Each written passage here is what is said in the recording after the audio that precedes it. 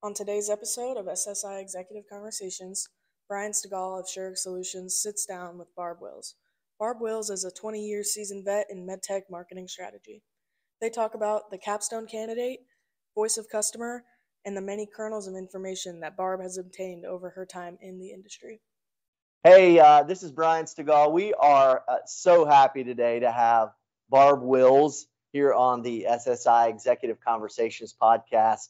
Barb Wills is an accomplished marketing leader with advanced knowledge of the medical device and pharmaceutical industries. She's equally adept at strategic management across product portfolios or full vertical marketing. Barb's a strong clinical liaison and cross-functional team player, adept at leveraging web assets using complex metrics and ROI analysis to drive revenue. She has extensive experience researching and assessing competitive landscapes to maximize product development efforts and improve profitability. Barb earned her bachelor's degree in biology from Indiana University and her MBA from Texas A&M University. She began her career in the healthcare field, holding positions in sales training and sales management in the health insurance industry before moving into similar roles in the pharmaceutical industry, earning national sales awards with two different companies. Barb began her tenure in the medical device industry, with a special obstetrics company based in San Antonio, Texas, and spent 4 years helping to establish U.S. Surgical's women's health division, most notably developing a new surgeon training course. Barb's held director of marketing roles working with soft tissue implants at RTI Biologics and Axogen. Barb, thanks again so much for being a part of this. Well, thank you for inviting me, Brian. I'm glad to be here. Absolutely. Now, before we get into all the business stuff, right? You knew I was going to throw you a curveball at some point. Right. I want to briefly talk about you being a member of the Indiana Hoosier women's collegiate basketball team in your career. Yeah, that was a while back. I actually played college ball for 2 years, and first year was Division II at a commuter school, and then at Indiana Division I. And let's just say, big difference. Yeah. But learned a lot. I sat the bench mostly, but I was on the team and practiced, and it was a great experience. I wouldn't trade it for anything. But I'm from Indiana, so that's what we do. We eat corn and we play basketball. Oh, I love it. I absolutely love it. What a start. I love it. Yeah. So you and I have had multiple conversations about how your talents are really going to make you a valuable asset to your next organization. Mm-hmm. So we've got a lot to talk about today, but I wanted to start with discussing the term capstone candidate. I've heard you describe yourself with this term in our conversations, and I just really want you to share what that means. Well, thank you for asking, Brian. I use that terminology from what I learned in MBA school. The last semester in the program I was in at Texas A&M, we were required to take a course called the Capstone course. Okay. And it was the last semester of the program, and the idea was that you had to bring, in order to pass the class, you had to bring to the final project something you learned from every discipline. So economics, finance, accounting, marketing, management, all the courses you had taken, and you had to bring some part of each of those with you to succeed. And I think of myself in that way as a capstone candidate because I'm deep into my career at this point. There's still a lot more to learn and a lot more to do, but I'm also bringing a lot with me along the way. And if you think of capstone, it's almost like a keystone, like in an arch. If you think of the St. Louis Arch, the last piece that goes in is the keystone, and capstone is that same idea. It's kind of what holds up everything else. So it's the foundation. It's the culmination of everything you learned up until that point. And so I'm looking for a similar opportunity, capstone opportunity that will utilize what I've learned to get here. That's really cool. So that's a great concept. And I think, you said you came up with that. Is that correct? Well, I didn't come up with the word capstone, but yes, I did come up with that. About the keystone part. Yeah. Yeah. So it's creative marketing, right? Yeah, exactly. I do love my analogies. I love it. I love it. So, So, tell me in your past roles, you don't have, again, just a couple, how you've been able to apply that in a couple instances. okay, I think, initially my very first marketing role, as you mentioned, was with a tiny company in San Antonio called Prism Healthcare, which was later acquired by Cooper Surgical. That was my first marketing role, and a colleague I was working with who had the flagship product left the company, so I was asked to take over product development for that product line. And I didn't, I was new to obstetrics, didn't really know much about it. It was a vacuum assisted pump for assisted deliveries. I had to learn fast.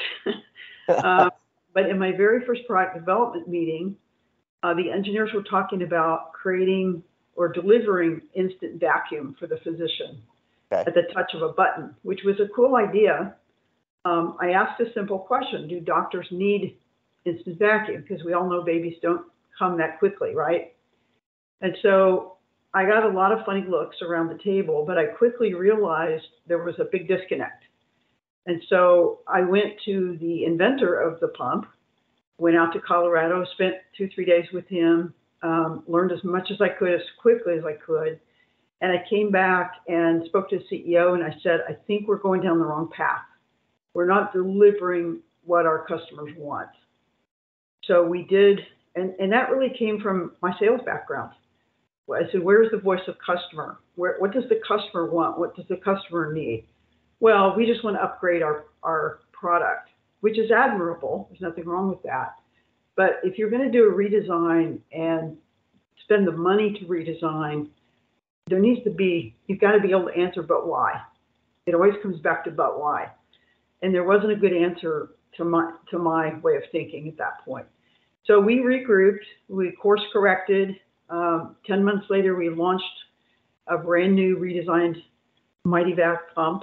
And then 18 months later, we had regained our market leadership position. So, wow. Again, I didn't do all that myself, but I was the one who said, wait a minute, we're not answering the but why question. So yeah, I think that's going to be a large topic of what we talk about today, particularly with your experiences about how companies, they're looking at all the peripherals and they don't really focus on specifically, hey, are we asking the right question? Sure. And again, voice of customer, this is kind of the topic of what and how you've grown your career. And that's a great example. And you and I love this example that I'm going to ask you to tell about. You went into a surgery center and you were part of the marketing team, but you went in with the sales rep. Right. And you sat in on the surgeries and you had your little notebook and you were writing down your notes and you never really looked up to the surgery. Right. And everybody thought, wow, Barb's squeamish about this. Yeah. But that wasn't the case. So why is that? Yeah, I got kidded about that a lot. Partly it was because I was new at the company. And so the sales reps all thought I had a weak stomach. But the reality is we believe more what we see with our eyes than what we hear with our ears. And so the reason I wasn't looking was because I wanted to rely completely on what I was hearing for my cues. And it's really hard to do that, actually, because surgery is fascinating. But I would sit there and really focus on my notebook and listen. And what I was listening for was a change in the tone of the conversation, a surgeon who was talking about his golf game and suddenly stopped. So there's tension in the air. You can feel it. So I'm trying to use all my senses except for my eyes. And what I did then was look up at that moment and see what is happening right now. And it was always with the particular surgeries we were doing, a visualization or access issue. And then I could see, okay, here's what's happening. And then I could also talk to the surgeon afterwards and say what was happening when, and hear what he or she had to say about that moment. What did you need that you didn't have? And you can begin to ask those types of questions. And ultimately, one of the things that came out of these observations was we had something called legacy handpiece. So we had electrosurgical devices. And with that particular company, the head engineer was allowed to design the handpiece, which was a great legacy for the engineer and for the company. Right. But unfortunately, we were delivering products that each had a different handpiece. And so a lot of times when the surgeon was struggling, it was because they were trying to figure out that handpiece. So that was a change we made. And part of that was, and there were other people involved as well, but that was one of the big changes we made as a result of those observations. So yeah, one little small adjustment. Mm-hmm. Well, obviously listening is good. Listening skills are good not only for business but also in life in general, right? Exactly. But you've done a lot with education as well, and which is, I think, critically important. And you've built training programs. How important is making sure that the customer or the surgeon or the caregivers are really properly trained on a company's product or therapy? Give us some examples of how you may have done that. Yeah, that's I think sometimes education is undervalued as a marketing strategy. It can be a strategy all its own, and in some cases it should be. I'll give you an example. When I was director of marketing for Cooper Surgical, when I got there, the company had already launched a flexible hysteroscope to look inside the uterine, to look at the uterine lining.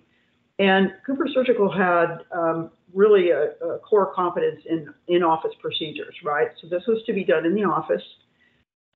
Much better for the patient, much more comfortable for the patient in many ways, better reimbursement, all those things. But the disconnect for us was we didn't realize the gynecologists who were trained to do hysteroscopy in the OR with a rigid scope and an anesthetized patient were now we're asking them to use a flexible scope in the office with an awake patient. That's a big jump. And I think we undervalued, underappreciated the learning curve and the confidence curve, which you never ever talk about with surgeons, right?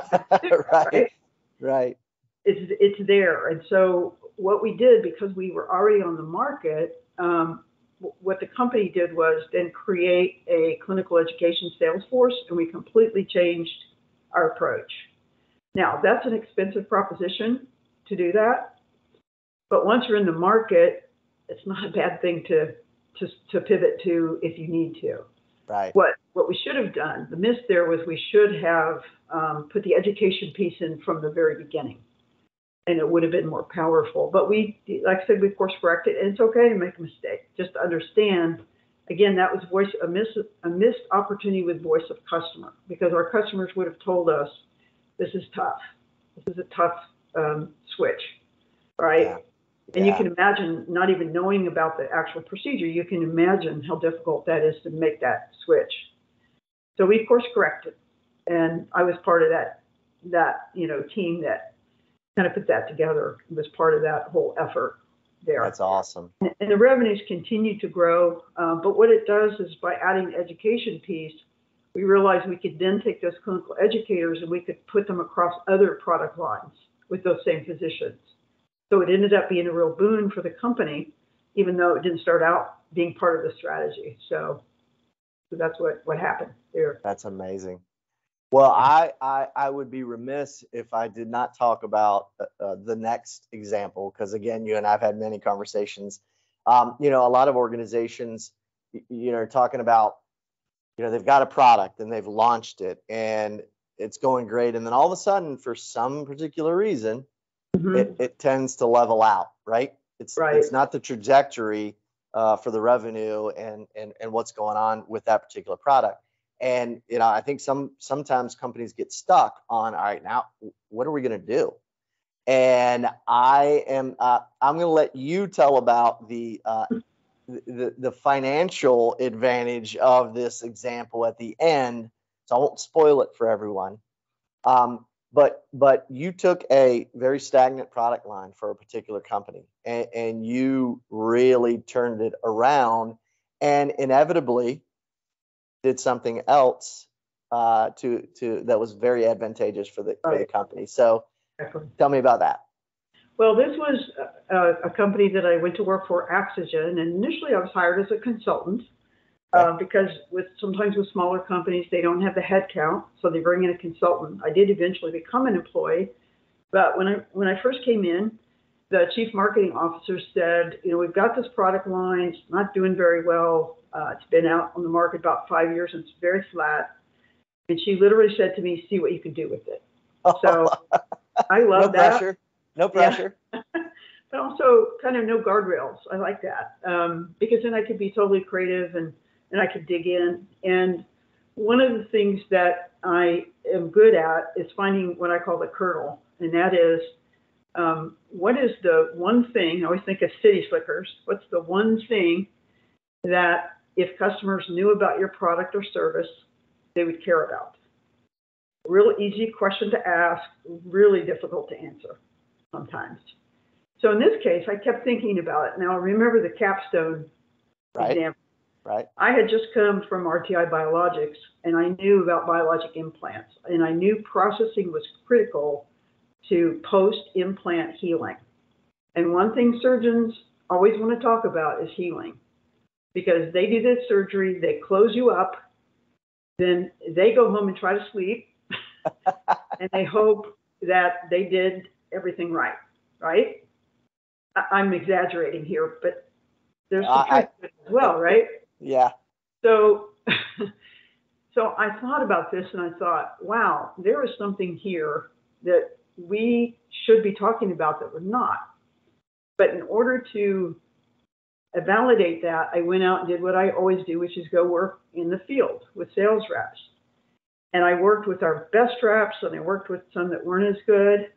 And none of them were talking about this one thing. Not one person mentioned it. The kernel. The kernel. So I went back to the chief marketing officer and I said, I think we've got something here.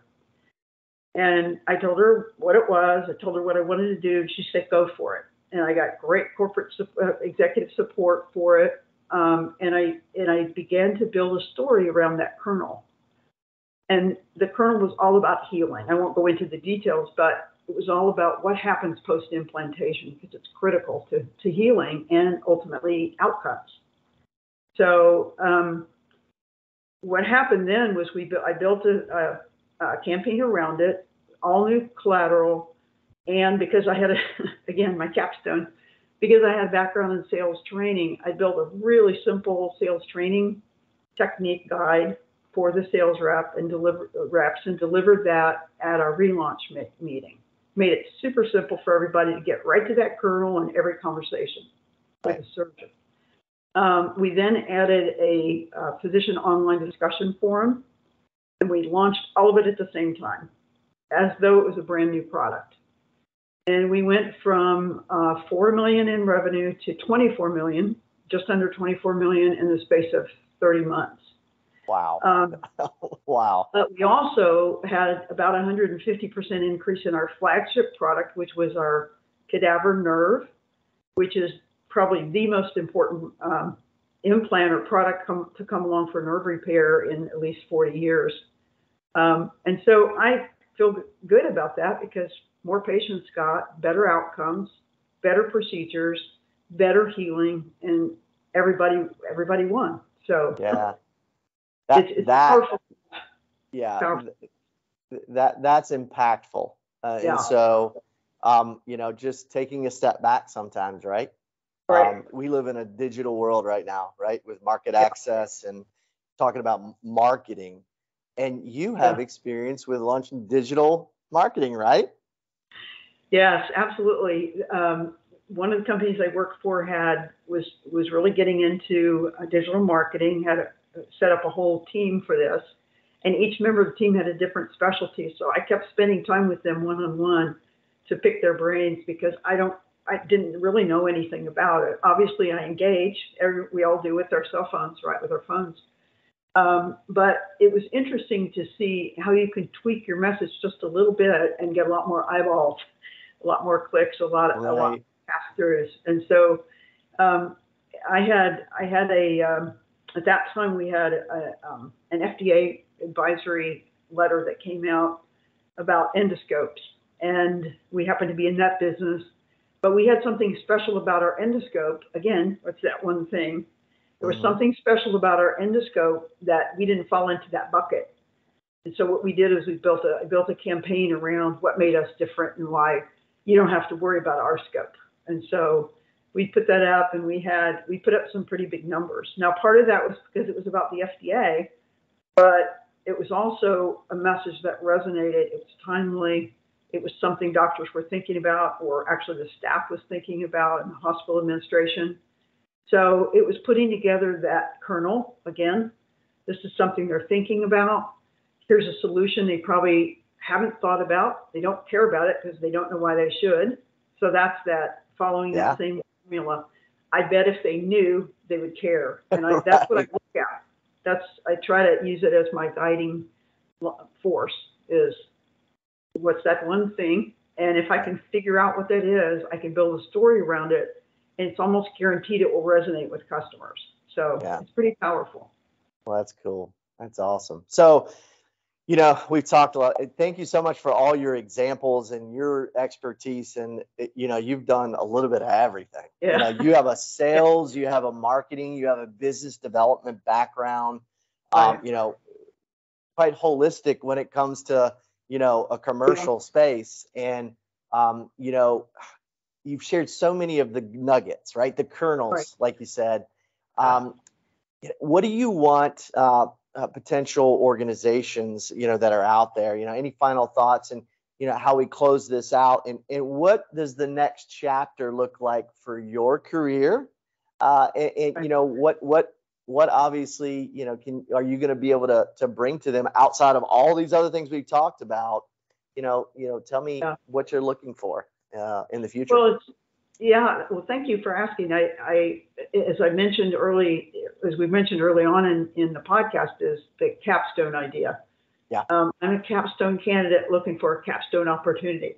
Love it. And generally speaking, that comes with a smallish company, small to maybe low, medium-sized company, where they can't necessarily hire all the resources they need, so they need a utility player. So that's me. In my basketball career, I started out playing center because I was taller than all the other girls. And by the time I finished, I was a shooting guard, way away from the basket. So I learned all those different positions. That's what was needed at the time. And that's kind of what I do here in my professional life, is I say, what's needed? And the actual marketing skills are the same. Marketing strategies differ a little bit, but it doesn't matter what the product or service is. You still have to go through the same steps to get eyes and ears, and more importantly, to change buying behavior. And that's why that kernel is so important. That's what I'm good at, is digging out the kernel, because that always resonates with customers, and that always has the potential to change the buying decision. So, having come from sales, I want to move the business forward. That's what I do. Now, personally, I like to move the business forward because I'm here to serve patients, and I'm very passionate about that. But the reality is, it also helps the company. So, we're in the profit-making business, and that's fine. But ultimately, I want to do the right thing for patients. And when you do that, your revenues follow. I mean, they always do. So that's who I am. That's what I hope to be doing next. And I want to make a big splash. So I love it. I love it. So thank you again so much for being with us and sharing your experience, because that's really, what we wanted to get out there, about you and how you focus on that voice of the customer in many different types of ways, not just one singular way, but listening, having those ways that you can really do that. And so again, we really appreciate you being on. Well, thank you, Brian. It's been a pleasure to be here, and I look forward to more conversations. So I'm going to close this out. I want you, Barb, to be able to tell us that one question that's so easy to ask, but so hard to answer for everyone else. We'll close the podcast out so they'll remember that. Okay. Go. So it's the one thing. What's the one thing about your product or service that if your customers knew about, or prospective customers knew about, they would care about? If they knew, they would care. That's the simple version. What a great closeout. Thanks, Barb. Thank you. For the video recording of this podcast, along with additional resources, make sure to find us on the web at SureGSolutions.com and follow us on social media and LinkedIn at SureGSolutions.